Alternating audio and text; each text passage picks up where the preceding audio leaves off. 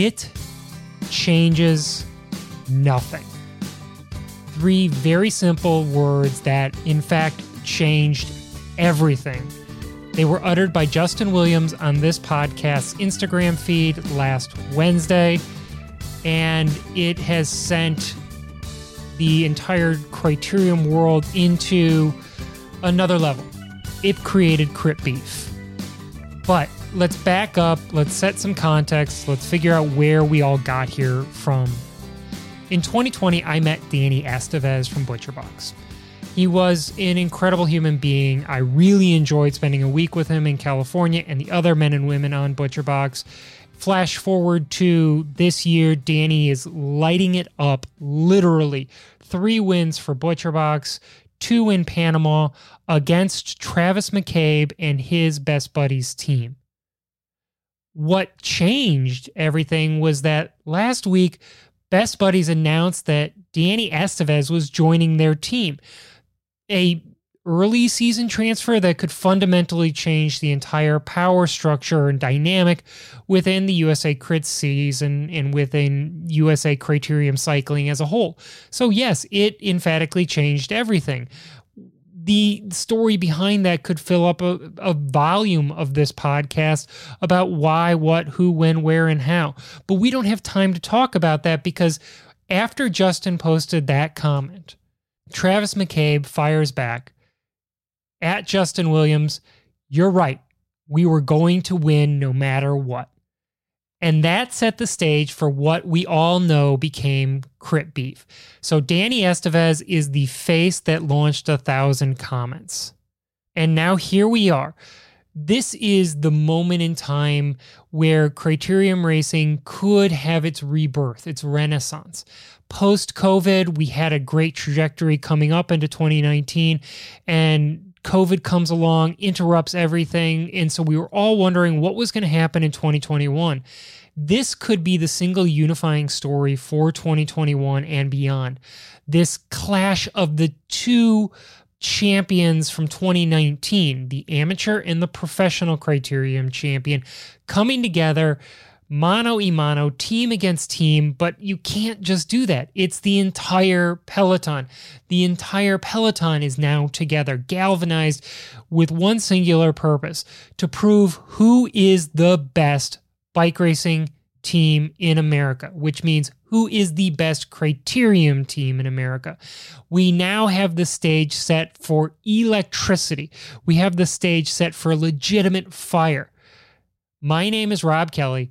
This is Criterium Nation, a show about life lived one corner at a time. Because of all of this, we've reached out to Travis McCabe and we've reached out to Justin Williams. Travis has agreed to come on the show. We're going to record next week, and hopefully the show will be out in 2 weeks' time, so you'll have the opportunity to hear directly from him. I've asked Justin to come on the show. He hasn't responded to that request yet. There is an open invitation for Justin anytime he wants. Come on the show. We can talk. Everything is kind of at a stasis right now because the action is yet to start. The action starts at Tulsa. The first night, under the lights, Blue Dome, that's where these 2 guys will get together. But there's a lot of time between then and now. There's a lot of opportunity between then and now to set the stage, to build the anticipation, for us to have this 2021 season start out with fireworks, literal fireworks at Tulsa, and continue through the entire course of the year with Crit Championships, with Boise, with USA Crits as a whole, with races like Sunny King. I don't know where these guys are going to butt heads, but we know that one place they've already started is on Instagram. The thing about athletes, and this is a soapbox, forgive me for doing it, but like this is what I love to do, is to talk about my fellow athletes and to talk about what makes us tick. The thing about the great ones, the legitimately real great ones, is that they don't race for money. They don't compete for money. They don't compete for titles. These aren't the things that motivate them. This isn't the reason why they get up and do what they do. They compete for a reason. You give them a reason to compete. You give them a reason to get fired up and to get excited and to get motivated. they will use that reason to motivate themselves, to make themselves better, to go after whatever it is that caused them to have that reason. That's why some of the best competitions that you will ever be a part of are competitions that are outside of the races, outside of times where you pin a number on the sprint that you and your best friend go after each other coming into town, the Tuesday night semi kind of sort of race that happens, the Haynes Point Fight Club, the real competitions, the ones that you get geared up and fired up about. All superlatives aside, those people who are truly great will find the motivation. And when they find the motivation, they will choose to compete no matter what, no matter when, no matter where. And the results of that are the things that we talk about for years to come. Travis McCabe, Justin Williams, two of the best athletes in the United States. Without a doubt. There are a cast of characters that are built around those two. And there are riders who have it as their sole focus in life to disrupt what those guys are doing. We can't sleep on the Connor Mullervies, the Connor Saleys, the Kevin Mullervies, the Tom Gibbonses, the Connor Dellenbanks. The guys who are there to disrupt, the guys who are like, wait, what about me? I want to be a part of this discussion too. And so now, 2021, May, we've got our story. We've got the unifying thing that's going to bring this entire Criterium season together and hopefully will carry us forward for the rest of this year and for years to come. The beef. So we've turned to Adam Meyerson to help break this down. Adam, of course, legendary crit racer, somebody who's been around the block and knows all about it. He's going to help break down what the crit beef is about. But more importantly, this show has always been about one thing, taking a deep dive into a topic, explaining it, providing you context, providing you a history lesson that goes with it so that you understand not just what happened on Saturday and Sunday, but why it happened on Saturday and Sunday. Before we get to that, let's talk about the Wide Angle Podium network of shows, the world's only collection of top-tier independent cycling media. WideAnglePodium.com. Go there, become a member, help support the shows like this one or like the Slow Ride podcast, who had a show come out earlier this week that mentioned crit beef. Go check it out. It is a lighthearted, wonderful take on what is going on there and why Tim, the super rookie Hayes, is going to set up a local Legends route right in front of Travis's house so that, you know, he might be able to bump into him.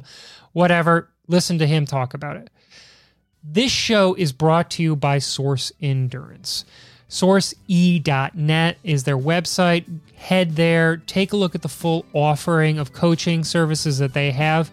If you want to know one thing about Source Endurance, one thing that's going to sell you on their services, they coach Justin and Corey. Adam Mills from Source Endurance has been coaching Justin and Corey for a very long time. He wrote an article that's out today that talks about what it will take to beat Justin in a sprint, and uses data from a sprint that Justin had, 1,774 watts, 12 seconds, 30 to 42 miles an hour. The fluid dynamics is laid out there in front of you. You can take a look at it. When you go to source.e.net, use the promo code Criterium Nation at checkout for $50 off your first month of services there. So, preludes aside, superlatives aside, all of it aside, let's get in now with this episode where Justin Williams and Travis McCabe are the topic, but Adam Meyerson is here to help break it all down.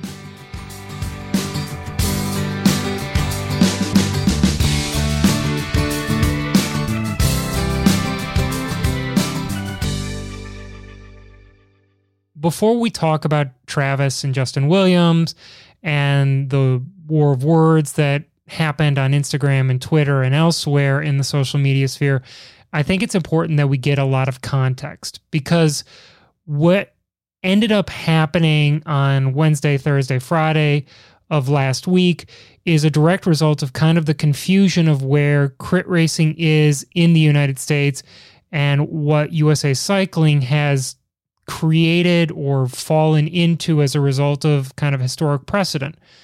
Adam Meyerson, of course, doesn't need much of an introduction, but he is somebody who comes with a vast experience of history and knowledge, and a lot of it's been forgotten. So, Adam, welcome to the show. I want to start out with the hardest question of all, which is, why is crit racing not on equal footing with the other disciplines within bike racing? You've got straight road racing, time trialing, cyclocross, BMX, mountain bike. Crit racing seems to be a sport in and of itself within the greater confine of bike racing, but we end up putting it kind of off to the side. Why is that the case in the United States? I think the main reason is because we have an inferiority complex in the US about the way we race bikes at both the amateur and professional level. And that's because we aspire to a European model, because we believe the European model to be the apex of the sport. And why is that the apex of the sport? That probably goes to the fact that it's an Olympic discipline. And so the hierarchy of the IOC to the UCI to USA Cycling to then what we do on the ground. Criteriums are not an Olympic sport and are not part of the European idea of high-level bike racing. And so I think Americans who want to keep us on the level internationally, that's why you see things like aspirational races like Tour California, Tour Colorado, Tour Utah as somehow a bigger deal or more ideal than, say, USA Crits or, the old national criterium calendar. It's amazing you phrase it like that, because the Maryland Cycling Classic, a first-year event that will be held this year in 2021, Labor Day weekend, conflicting directly with Gateway Cup, billing itself as the biggest bike race in the United States, and, it's advertising itself like that. It's not the biggest bike race in the United States. It's probably the highest rated bike race in the United States. It's only a men's event, but there are tons of other cycling events in the United States that are probably bigger than that. You've got all of the World Cups and the World Championships in cyclocross. You've got Tulsa Tough, which draws more people in bike racing than any other bike race in the country for its 3 days. Gateway's huge. Intelligentsia is 9 days. But yet again, somebody can advertise themselves as, this is the biggest, baddest race because the UCI says it is so. Why does it matter to us in the United States so much compared to like the Belgian model? They love cyclocross. They don't care that it's not a Olympic event. They get behind it. The Dutch are right there with them. They get behind it, and they've made it their own national thing. Why do we not have that here in the United States with crits? That's a bigger question, I think, than you might even realize, because I think that then ties into the size of the country. And while, yes, we all may be united in this idea of what it means to be American, why is cross so popular in Belgium? Belgium's the size of Massachusetts. We have as many UCI races in cyclocross in the United States as they do in Belgium. And people will sometimes complain that there's too many races in the US. But I can fly to Belgium in the same amount of time that I can fly to California. So imagine if we had, 40 UCI cross races just in Massachusetts. Well, then you'd have all the races would be on, Fox Sports New England, or, we'd have some regional sports cable channel probably covering that type of event, which is what you have in Belgium. You have TV coverage for the events. So you can do different things in small regions that are basically nation states, where the culture reflects that interest, and they don't have to look outside because it's entirely a regional sport. We just call it a national sport because their countries are, region sized. Why can't we do that with crits? I mean, I don't know, think about how many crits, how popular crits are in California, or in Southern California, especially. Even California, you got to split in half. So I don't know. I just don't think you get consistency from region to region in the US. I think you have scenes in America, and I think you have scenes that have more crits than others. Nationally, I just think what you get is wanting to compete on the global stage because we haven't had the success that we want on that level. And the people with money who want to spend money on it want to see the riders competing in the biggest races in the world. I guess you could say it's because of the Tour de France. It's because Tour de France is the biggest race in the world. And Americans had this idea that we should be competitive in the biggest events in the world. And the path to that is Tour de France style, multi-day stage races or more big one-day classics. What do we need to do in order to bridge the gap? Obviously, USA Crits creating a league concept is one method that we're trying. They're doing live free streaming on YouTube. That's bringing it into everybody's home. They're having it at night so that it's not, like a Saturday morning thing while you're trying to deal with kids. But it's still missing something, and I'm not exactly sure what it is that it's missing. A unified story, a good storyteller. What is it that we are missing that the Belgians have or the French have or the Italians have? I think when you ask that question, I think it seems like you're comparing it to cross and the popularity of cross as a subculture, a sub-sport, a discipline. Why is that discipline so popular? And I don't know if that's entirely fair to do because I've raced crits in the Netherlands. I lived on and off in Amsterdam for a couple of years where my ex-wife was a student at University of Amsterdam, and I was retired. I guess I quit. You can't call it retire. I hadn't turned pro, and I had kind of given up racing full time and was coaching at that point. But I did a summer of crits in and around Amsterdam, and they're just like American crits. And there's okay prize money, and there are teams that focus on them. Some of those guys were ex-pros who had raced at the highest level of the sport, but those races aren't on TV per se. They're essentially the equivalent of local races. They're like the village criterium. They're amazing. I couldn't believe how much fun I had in them and how similar to American crits they were, but they're certainly not on the level of an international UCI event. I want to answer your question about USA Crits because I think USA Crits is essentially doing everything right, and I'm really happy with the progress that they're making. So we can talk about like what's going well for them right now. I think a thing that would make a big difference is, I know this sounds funny to say, but if the UCI actually got more involved in crits, not less involved. Crits are recognized by the UCI. They exist. And the biggest crits in Europe, of course, are the post-tour criteriums that are, partially demos, right? They're not completely fixed, but they're mostly fixed, and everybody's pretty careful. And they're demonstrations. What if the UCI actually got serious about criteriums the way we're serious about them here, and they are in Australia and in the UK, and again, like Germany, Holland, those places all have like quote unquote American style criteriums. Imagine if there was a world championships. Imagine if we treated it seriously as a discipline, the same way the UCI treats bike ball, Holland rad sport, artistic cycling. To Americans, those disciplines are bananas. Like it's wild that whole countries take, you want to talk about a sub-discipline, right? I think indoor and artistic cycling is just wild to watch. And those aren't things that we practice here.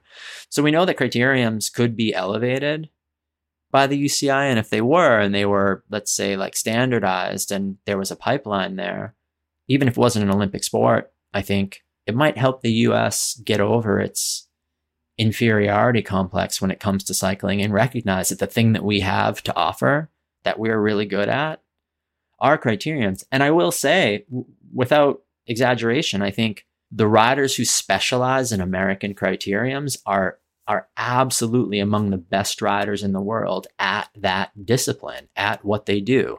This is why in the past 50 years of crits in America, you saw Dutch, Australian, New Zealand, Belgian, German crit specialists come race here for US teams. The riders who were good at that style of racing came here to do it.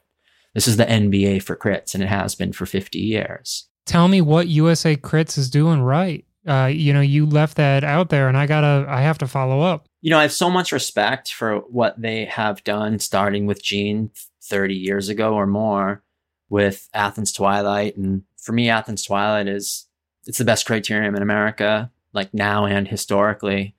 And Gene's been there since the beginning, trying to get people to take criterium seriously. And he's had a number of different people helping him out. Ashley Travieso and and others since then. And so what they've done with USA Crit since 2007 has evolved to what it is now. And I think the fact that it's getting easier to do coverage. Let's call it guerrilla style coverage, or let's call it high quality, low cost coverage. Cameras have gotten better. Streaming has gotten better. So now, just like anything, you don't need someone else to come in with a bunch of money necessarily, or a big network to broadcast what you're doing. The broadcast package that they've put together has not been easy. It hasn't always gone well. They've made a lot of mistakes, but now it's coming together. And the model they have with teams committing for the whole season and there being a benefits package, I mean, that goes back, I got fourth the first year in 2007, and no one was sure if that was a thing that was worth taking seriously until after it had started. And I was on Time Pro Cycling then. I think I was on Time Pro Cycling in 2007. I don't remember what we were called that year. It's a team that, it ended up being Smart Stop in the end, but convincing the team to focus on that this was going to turn into a thing, that it was worth chasing. They should put us on planes to go to those races. I got second in the USA Crits in 2008 overall. And then the team started orienting itself around USA Crits. So I could tell you stories about how teams rose as USA Crits rose, that we tied our fate of that team to USA Crits and tried to boost each other and grow together. So I see where they are now. Again, you're asking a very big question, because we want to talk about what are the teams? What teams even exist when there's no UHC anymore, or there aren't 10 pro teams showing up to these races anymore. There's 2 pro teams and maybe 4 more amateur teams that might have been pro 10 years ago. What I think is there are stories to tell there. Those teams don't have to be pro. They just have to show up and throw down. A team like ButcherBox, they're committed to those races, and there are great stories to tell. And I think USA Crits is also, through social media, the rise of social media, has an ability to tell stories of those riders. And I think if you're interested in crits and you want to follow it, you can. It's there for you to follow if you're interested. The idea of USA Crits really brings me to the second topic, is this concept of what is or is not a championship. I've been thinking about this a lot over the past couple of days, because we don't have a unified sense of what is a champion in sport. You've got a wide variety of ways that champions are crowned. You've got the best of 7 series, like in baseball and in basketball or hockey. You've got something more like a 1 and out NCAA tournament, for example. That's classic. You've also got European Premier League, which is, it doesn't matter. There's no playoffs. It's just whoever wins throughout the course of the season and accrues the most points is the champion. In bike racing, like in a lot of sports, we decide that the champion is the man or the woman who wins this specific day. That isn't necessarily the only way or the right way to run it. So you look at somebody like Starla Tedegren or Tom Gibbons, champions of USA Crits in their own right, probably 2 of the best crit racers in the United States, at least they were in 2019. Are they better or worse than Travis McCabe, Justin Williams, Michael Hernandez, Emma White, who were the individual USA Cycling Crown champions in the same time? Talk to me about what you think is the best or most appropriate way within cycling for us to crown who is the best. Well, I think in cycling, we're unique in that I think there are 3 ways to do that, or 3 things to look at.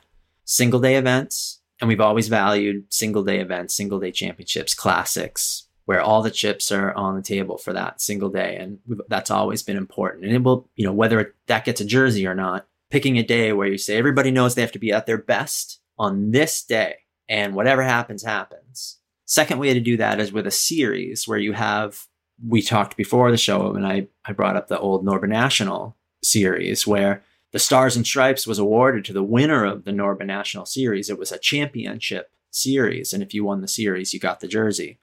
Then the third thing is a calendar. And in cross, this comes up a lot, and people kind of trip over this a little bit. A calendar is all of the events on the schedule, and it is possible then to track points for a calendar. So if you look at UCI points, the UCI calendar, you score, we're talking about cross now, you're scoring points all season long towards the UCI calendar. And if you win the calendar, that's significant if you finish the season with the most UCI points. But then if you look in cross, you'll see, well, there's individual professional series that are 8 races. The series that I run, the New England Cyclocross Series, is one of those UCI series. We know that there's 2 series in Belgium. There's also the World Cup. That's a series. And there's a jersey for that as well. I think they all do something different. They all tell you something different about a rider. You can win a series without winning an individual round. You can win a calendar by being consistent and not necessarily winning a single round. A single day championship is exciting because you can't fix your mistakes. You have to be perfect on the day. Everything has to go your way. And you leave with the jersey. So why do we award the jersey to the one day as opposed to those other things? That's a very good question. Obviously, that's tradition. I don't know where that tradition starts. I don't know the history of that tradition. But you're right that is the tradition in cycling where, at least for the crowning the national champion, we do that based on a single day. But there are other ways to recognize talent with a series and a calendar. You've been a national champion in the past. You've been around national champions as a pro and as an elite rider. So you can tell us, what is the actual benefit to being a champion? Is it cash? Is it notoriety? What are the things that you really genuinely walk away with other than a hearty handshake and a medal? I won collegiate cross nationals in 96, which felt very mediocre to me at the time, though I'm very proud of it now. I beat some really good guys that day. Tim Johnson, especially, Tom Danielson, number of other people in that top 10. It was a good top 10 when I look back on it, and I'm more proud of it now than I was then. I wasn't very excited about it then because I had aspired to more. I thought maybe I could win, elite nationals, and I just very simply was not good enough to do that. And so in my racing career, I became good at consistency, getting super, super fit for the season and always being there. But I wasn't much of a winner. I didn't win very often. And that's why something like USA Crits was great for me, because I was always getting call-ups. By being in the top 5 at USA Crits and then later in the national criterium calendar, that's how I created value for myself. I didn't have to win, but I was always in top 10, top 5, always getting called to the line, always in the press releases. I was always getting my picture taken. And that's, once I've cracked the code on that, that's how I got a job year after year after year. It wasn't until I was retired and was retired for a year and a half and then started doing 45 plus races that I started winning national championships again. And I have to tell you that I really enjoyed it more than I thought that I would. I never focused on a single day as a pro. I wanted to be good all season and I wanted to get hired again the following year. As a master, I couldn't be that strong all year long. I had to pick twice a season to pretend I was a pro for 6 weeks and actually do that training and show up at my best to try to win on that given day. So that when I did that, it was very, very rewarding because it's this like tangible, I picked this date, I worked backwards from it, I did all this work, I controlled every variable I could, and I showed up on race day and I was the best rider in the field and I made all the right decisions and I had all of the good fortune and I got this jersey as a result of it. And everybody else knew what was on the line and everybody else was fighting for the same thing. And I did everything most correctly, let's say. So the value in that, I often described having the jersey as the one ring. I liked it more than I thought I would. And I became very attached to being the national champion and wearing that jersey every day. As a 45 plus, I won cross 3 times, road once, criterium once, and Pan Ams and cross once. It was fun. It was a fun little run of stuff, but it really helped. I have to be honest, like it helped me continue to get sponsorship, even as a 45 plus master, to have influence and get entry fees or even sometimes start money. I continue to have value because I was winning championships. People care about titles. And so if you have a title, every race you show up for, you get called to the start line because you have a title and you have a jersey. So it's very, very valuable. If it's valuable to me as a 45 plus retired ex-pro racing for fun to promote my coaching company, imagine what it's like to be the professional national champion. Why do we put so much value in bike racing on a jersey? I can think of no other discipline within any sport where the national champion gets to dress differently than everybody else on his or her team. You know, as the national champion in swimming, I didn't suddenly get the right to wear a American flag Speedo. I think that would have been awesome, but I didn't. The best that you see maybe in football or baseball is a championship ring or a patch on a shoulder saying that they were the champion or the pennant in the outfield. But in bike racing, and specifically in the major parts of bike racing, so road, cross, mountain bike, you've got these drives for the national championship jersey, and the jersey means something. Why have we attached a jersey to winning? I have to be honest with you. I do not know the answer to this question. I don't know the history, the cycling history of how national championship jerseys came into existence. I can tell you that as much as I understand is the cultural value of nationality in cycling, which is essentially a European sport. And I think that's based in changing borders and national identity in Europe and how valued that is. We know as cyclists, and we watch European bike racing, half the time they don't even tell you the trade team a rider is on. They'll tell you the rider's country before they tell you the rider's trade team. That's still a European value. And I think that goes back to, pre-World War I time and then into World War I, World War II, and the culture of the sport coming out of that, where nationality mattered so much in Europe. I'm sure the tradition has to be born out of that. And I'm sure someone actually does know the answer to this question, a better cycling historian than me. But I believe it has to be tied to that. So let's talk about American cycling history, which I think is something that you are our expert. I've been looking around recently, doing a lot of research to try to figure out if America is unique within the confines of countries that have national championships for criteriums. We are not unique. Our national championship and criteriums is probably better attended than a lot of other countries.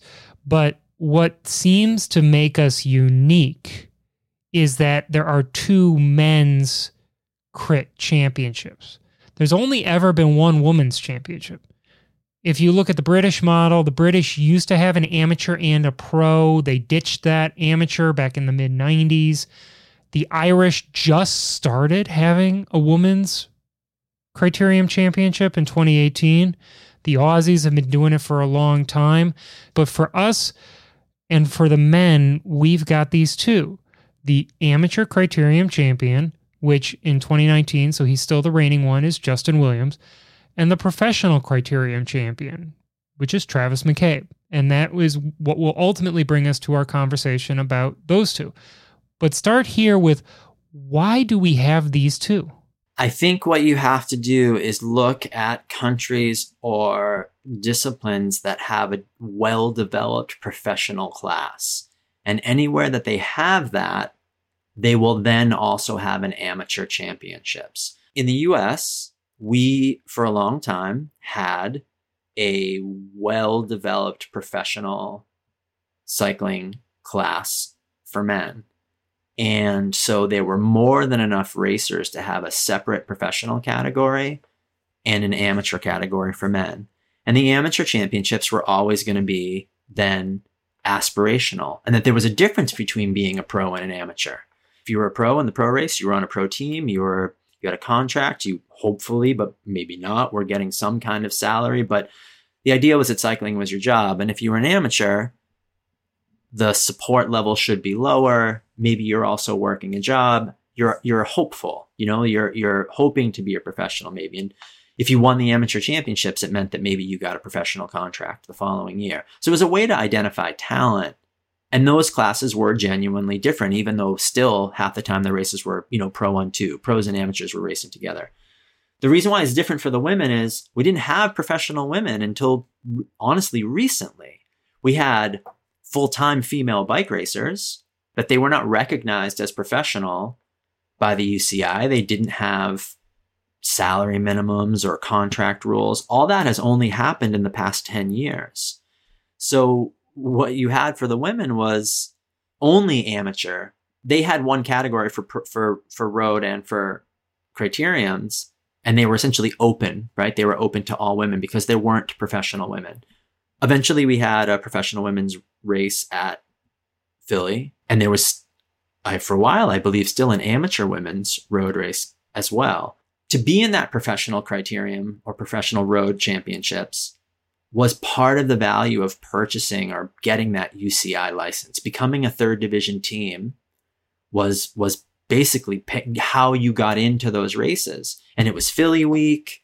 It was Pro Crit Championships. There were a number of races that you got access to as a professional team. So there was a difference between being a pro and an amateur. Even if you weren't getting paid, you had access to events that amateurs didn't have access to. And then by default, access to maybe getting on a better team or winning more prize money or getting more exposure or better sponsors. All those things came with being a pro. So when those races went away, and I will also say when European focused races like Tour California, Tour Colorado, Tour Utah, those races really hurt the criterium scene because those pro teams that used to attend the crits, and we can maybe talk about this when we talk about the NCC as well, they needed to get into those races. All their sponsors cared about was being on TV for Tour California, Tour Colorado, Tour Utah, and all of their resources became oriented around those three races, and they stopped going to the crits. And this is when the crits really became their own scene of pros and amateurs, but let's call them full-time amateurs who would have been pros, who were on amateur teams that would have been pro teams in the past, but weren't aspiring to be in the Tour of California. And this is where the need for a pro crit championships and a amateur crit championships probably went away. What time frame is that? The last year of the NCC was 2015.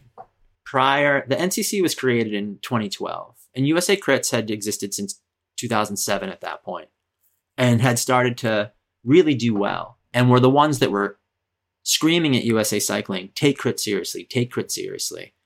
Eventually, I guess you could say that they did.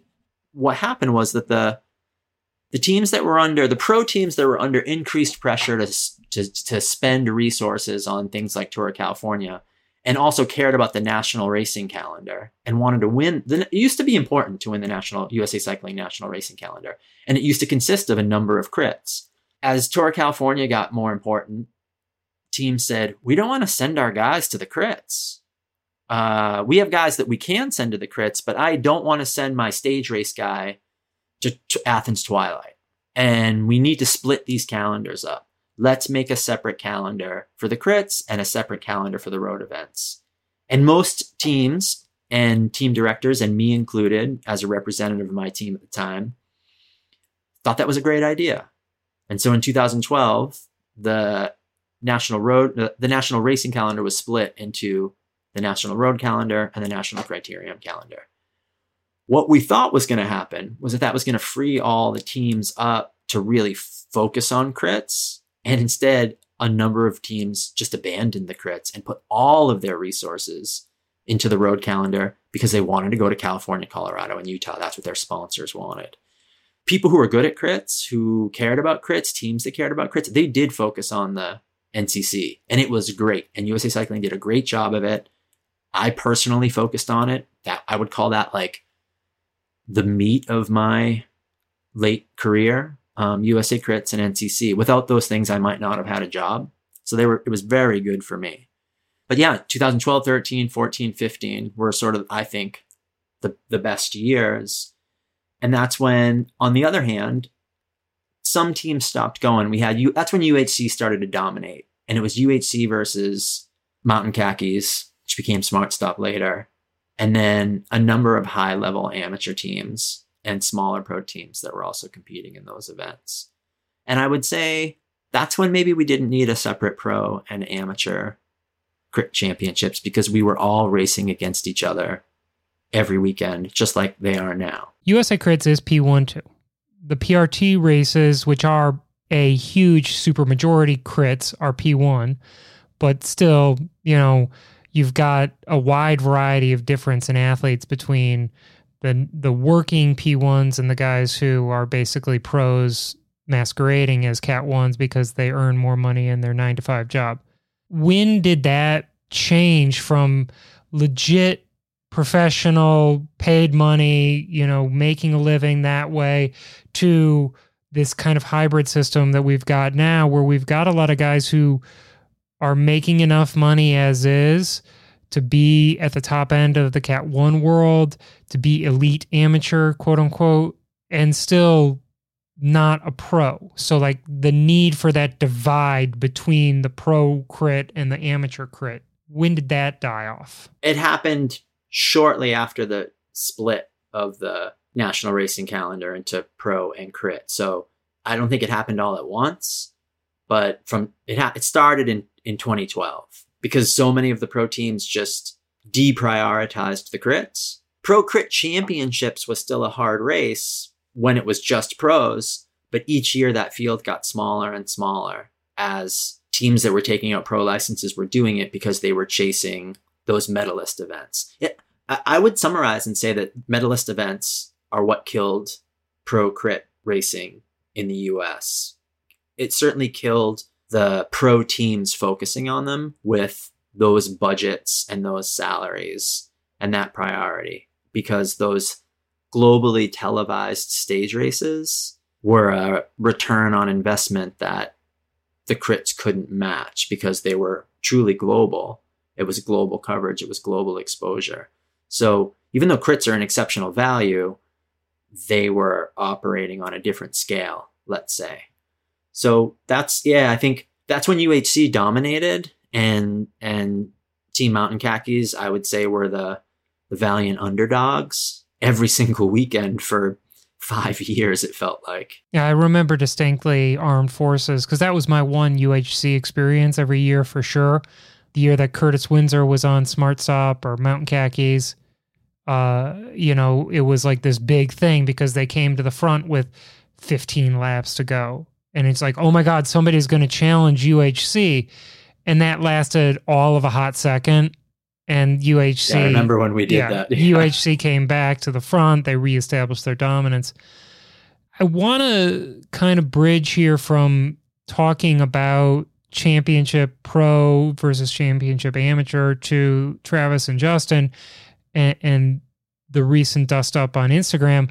But I think we need to stop for a second to figure out what needs to be done with the pro crit championship and with the amateur crit championship, and how to harmonize it so that the two continue to mean something, or ditch one that isn't working, or I don't know what your suggestion is going to be here. Because I remember 2018 when Justin won in Hagerstown. I was at the race.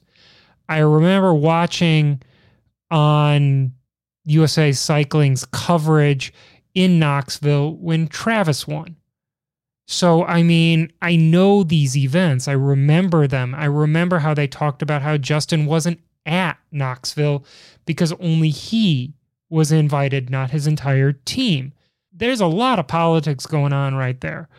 What do we do? How do we make this work? Well, the mistake that USA Cycling made, in my opinion, well, let me back up. One of the first correct things that USA Cycling did here was when they got the foreign riders out of the Pro Crit Championships. So for a long time, like when we were in Downers Grove, foreign riders on US trade teams were allowed to race Pro Crit Championships. And the logic there was, hey, these are the riders that are racing here in the US every weekend.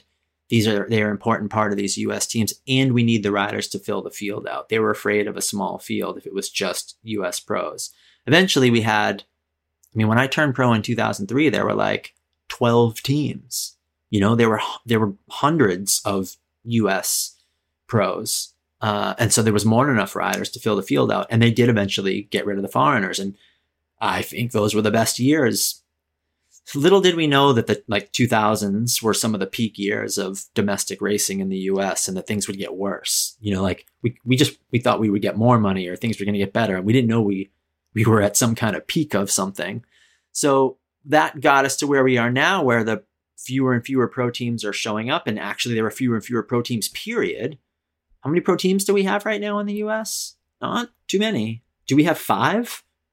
I don't even know if we have 5. It depends on the men's side, if you're talking World Tour, Pro Road Tour, or just Continental Pro. But then we have that whole cadre of domestic elite teams, which are the quasi-pros. Yeah, well, but except this is the funny thing. They're not. The quasi-pros are the Continental teams. Third division Continental team, the UCI does not consider that professional. Those are national amateur teams in every other country. So they're the ones that cross back and forth between, like, they're the true Pro-Am teams globally. So those American domestic elite teams, that's a whole tier down from that. Those are 100% amateur teams.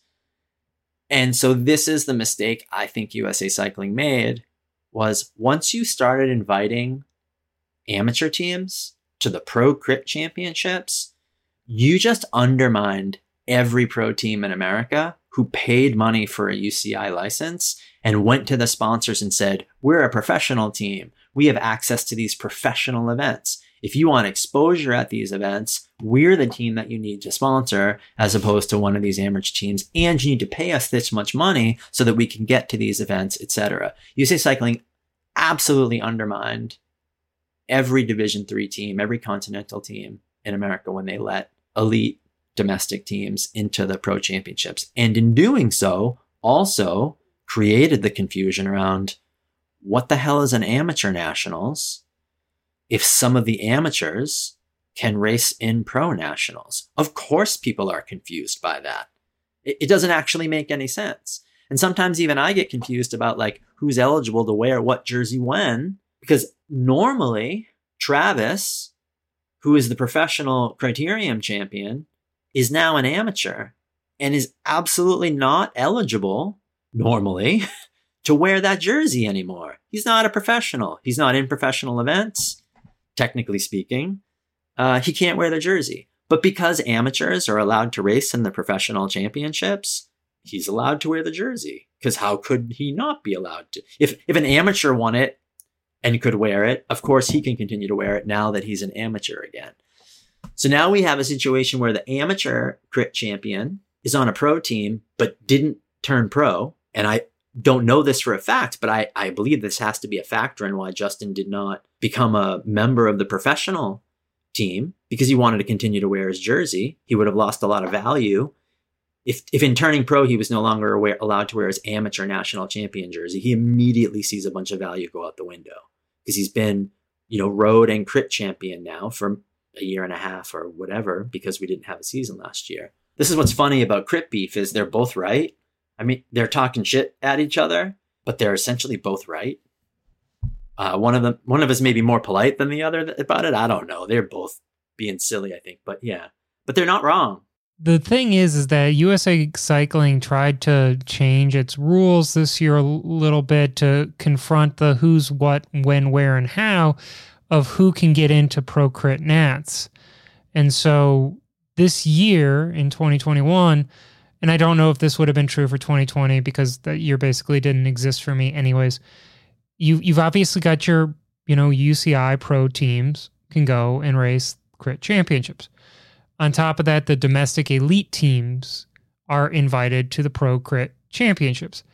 And then your D1 teams for USA Crits are invited to attend too, assuming that you are a Cat 1. So D1 teams have Cat 2s in some cases on the men's side. So you've got all these people who are now coming to Pro Crits, but in the same breath, can some of those guys show up and race both? Yeah, of course. And this is why I think USA Cycling, in their attempt to make sure the Pro Crit Championships is an event worth watching and has a competitive field, have actually ruined it, have actually undermined it.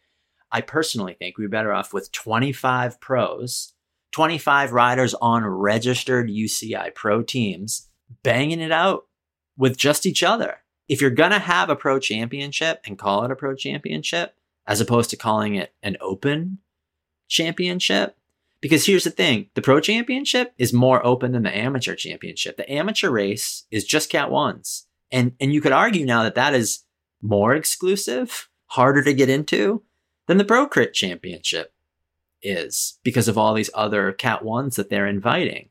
So the Pro Championship is a Pro-Am championship.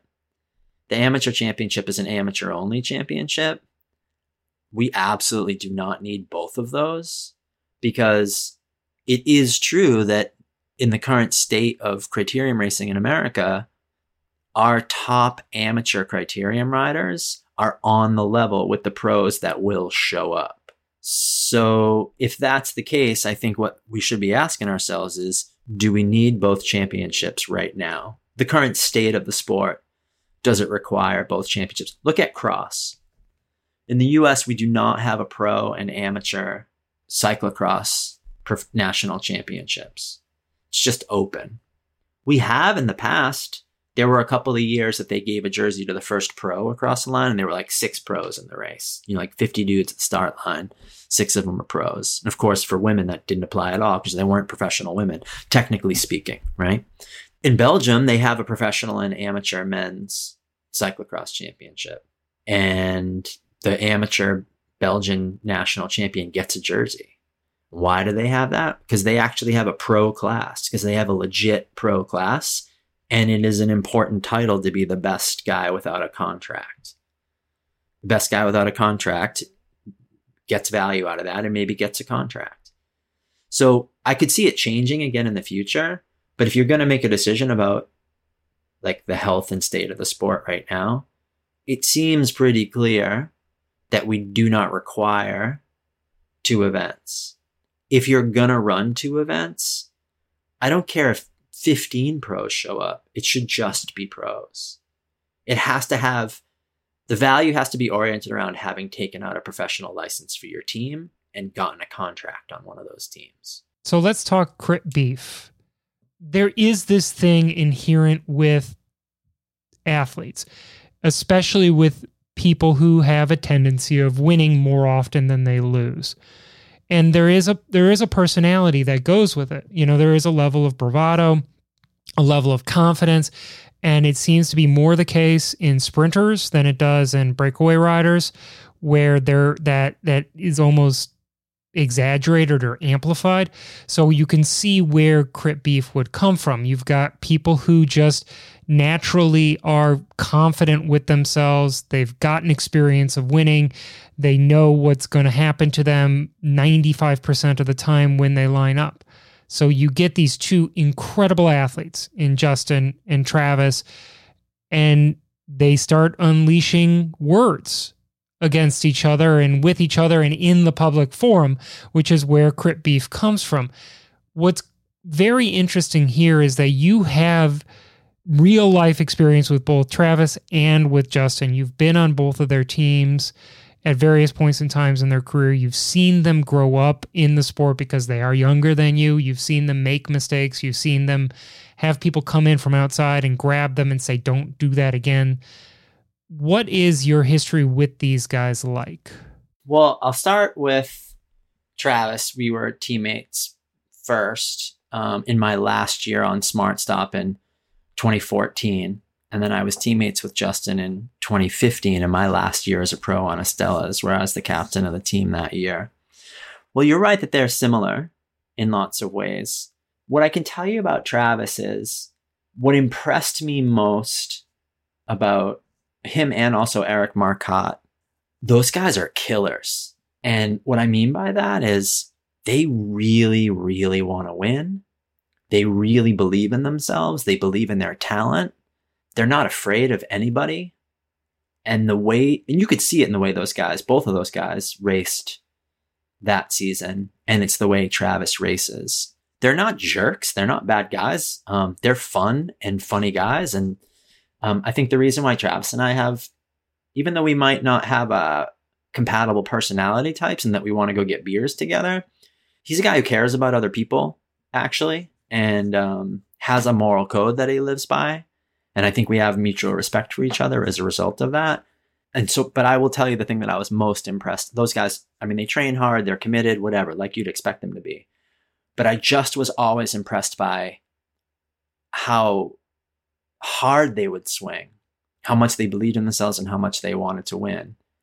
And so when you see the way they talk in crit beef, you see that that's how it comes out. I think Travis does a good job of generally staying off of social media for that reason, because this is what happens. Like, he tries to stay away from it because I think he feels like once he opens his mouth, this isn't me criticizing him. I think this is his opinion of himself. I think he probably wished he never joined in because this is how it goes.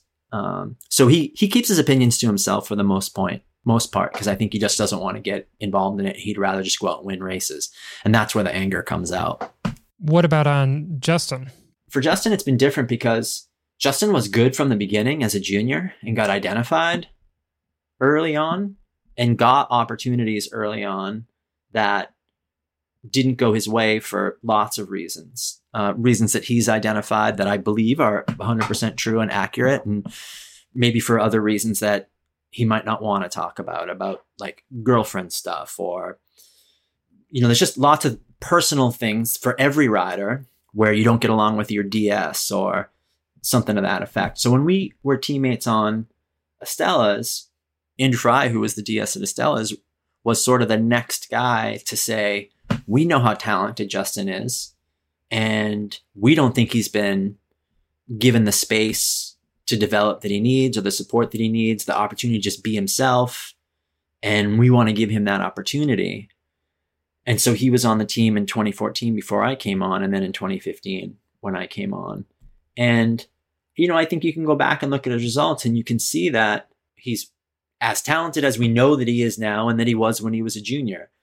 If things go his way, if he's done the training, if his fitness is there, if the lead out is right, if all these things are in place, he's the fastest guy out there. Going back to Travis for a second, Travis would win different races. Travis is very good at criteriums, but he's winning stages and stage races. And so with Justin, I don't think Justin really hit his stride until after Estella's. And I do think that's sort of the narrative that he also talks about. I sometimes wish Justin would give maybe more credit to someone like Andrew, who really did try to get behind him, or Paul Abrams, who runs Elevate.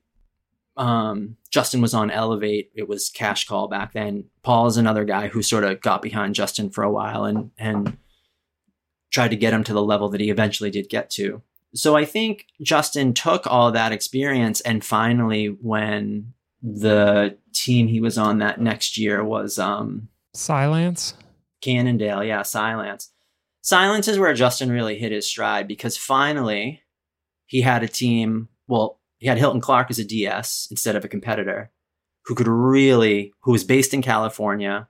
The team was built around Justin in a sense. Justin was the guy that they were leading out.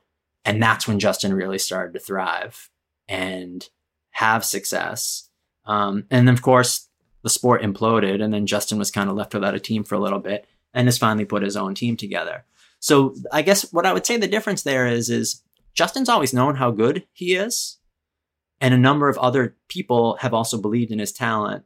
And it's just taken some maturity and development and understanding of the sport and the right structure that he eventually had to create himself for him to truly succeed in the way that he has succeeded. And I mean, God, he's obviously in a great spot right now. And I think anyone who's known him couldn't be happier for him for that.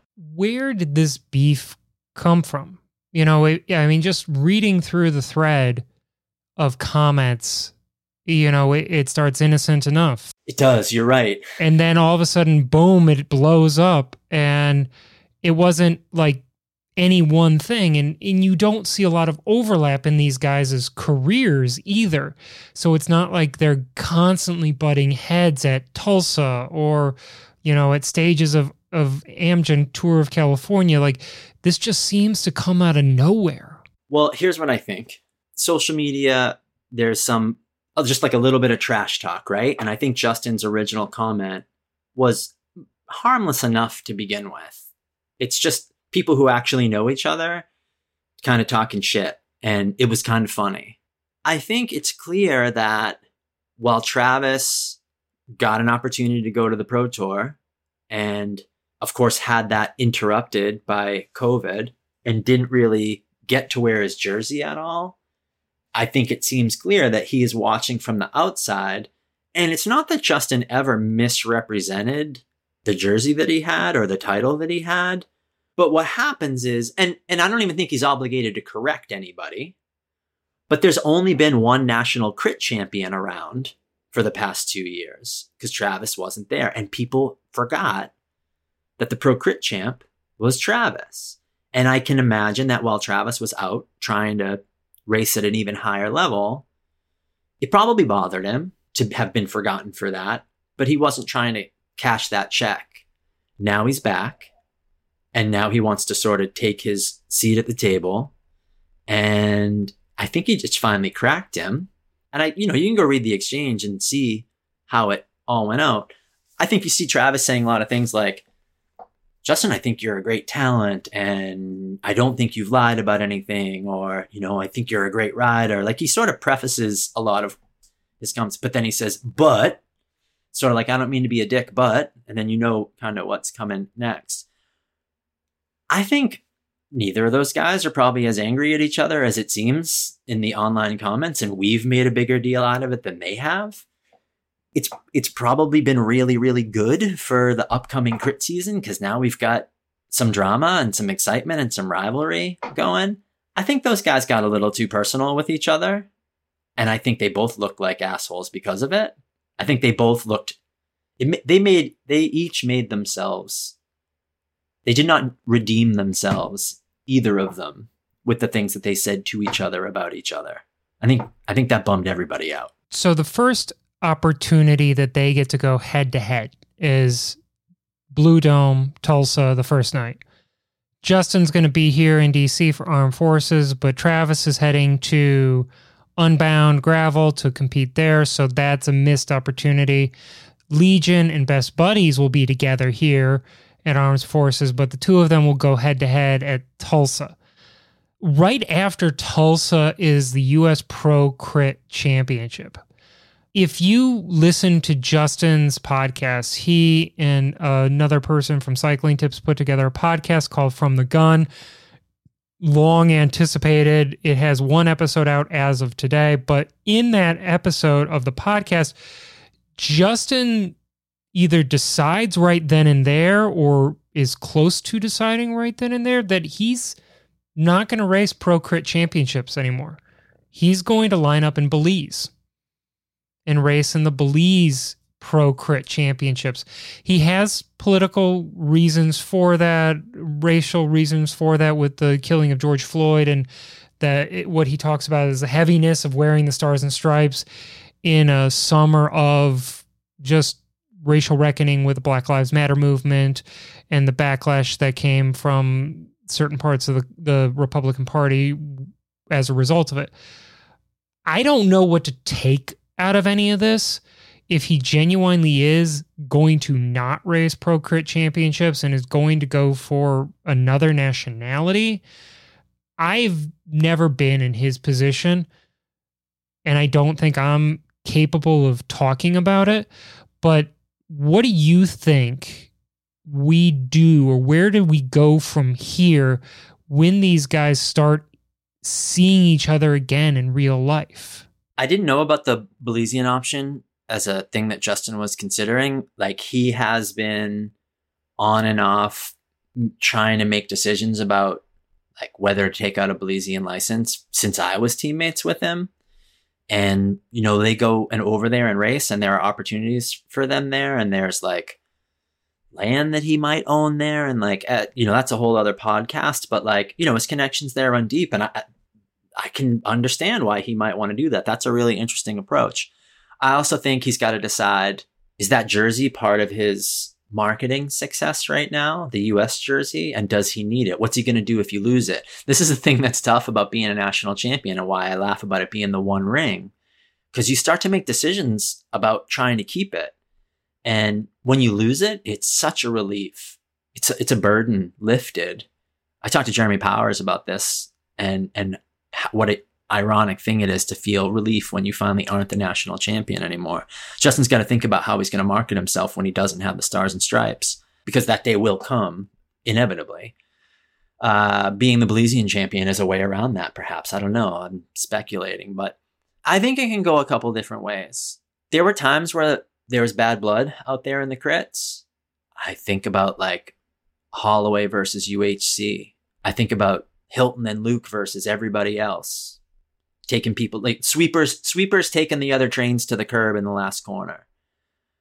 You can go all the way back to Roberto Gaggioli from my era and even before, like, Roberto Gaggioli kicking John Brady's bars out from under them after they crossed the finish line and John Brady breaking his femur, or Gaggioli coming after Johnny Sunt with the crossbar of a sawhorse, or me getting into a fist fight with Radisa Kubrick after the finish. Like that's what crits were like in the 90s. There weren't cameras, and so there were fist fights in the parking lot. There were fist fights in the races. That doesn't happen anymore. So even when those guys are making their videos of all the banging and stuff there's going on, that's like cleaner than it used to be. Last time I can remember someone getting crashed was Jake Keogh and Rasan going at it. That video's on the internet if you want to watch that one too. What was that, the Manhattan Grand Prix or Dana Point? I think so. Yeah, one of those two. Yeah. So Tulsa in particular, there tends to be a lot of crashes at Tulsa. Short stretches, 6-corner courses, and a lot of jockeying for position.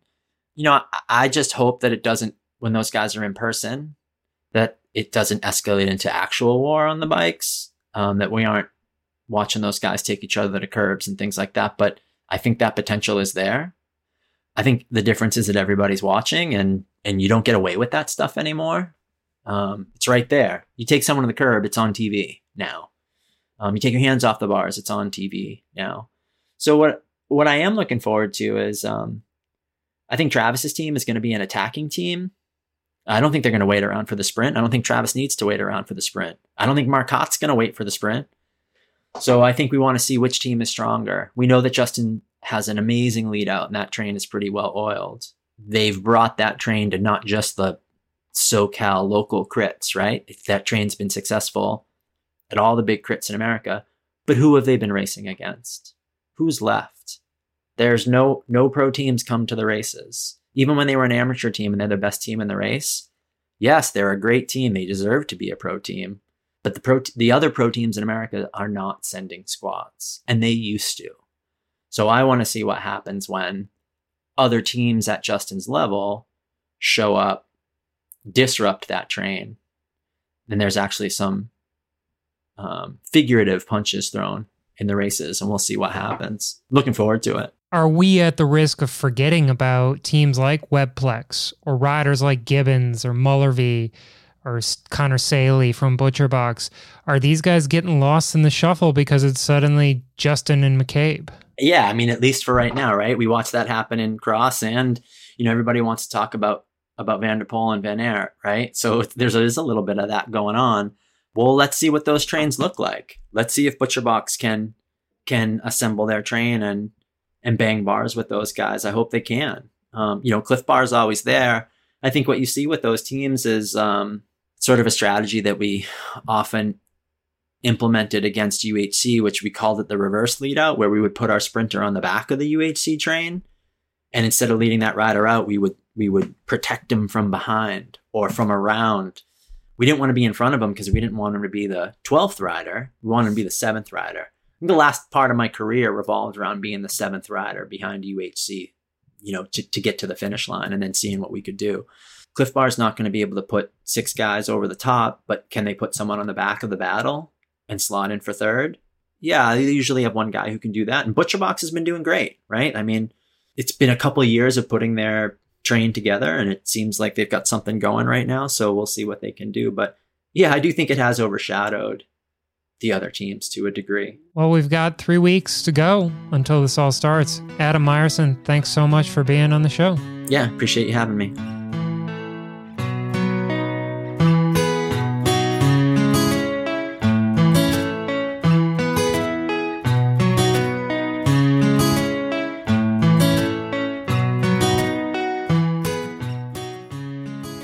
Thanks for joining us in another episode of the show. We are a proud partner of the Wide Angle Podium network of shows. Head on over to wideanglepodium.com to find out more about this and all the other shows that they have to offer there. Today's episode was written, directed, and produced by me, Rob Kelly.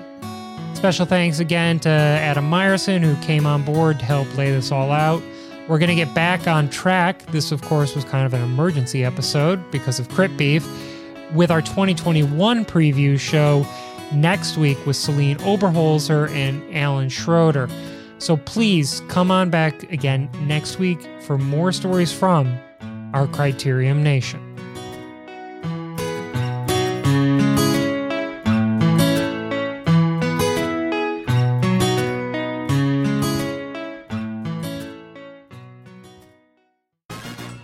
The Slow Ride Podcast, 3 idiots who are usually wrong. The Slow Ride Podcast, the titanium of podcasts. The Slow Ride Podcast. It's like if David Vanderpool had a podcast. The Slow Ride Podcast, the Zwift racing of podcasts. The Slow Ride Podcast, find the real advice. The Slow Ride Podcast, the Arrow helmet of podcasts. The Slow Ride Podcast, sport leader coming through. The Slow Ride Podcast, when's Lance gonna sue us? The Slow Ride Podcast, the experts in French cycling. The Slow Ride Podcast, official fan experience zone on Facebook. The Slow Ride Podcast, the gravel bike of podcasts. The Slow Ride Podcast, both vertically and horizontally compliant. The Slow Ride Podcast.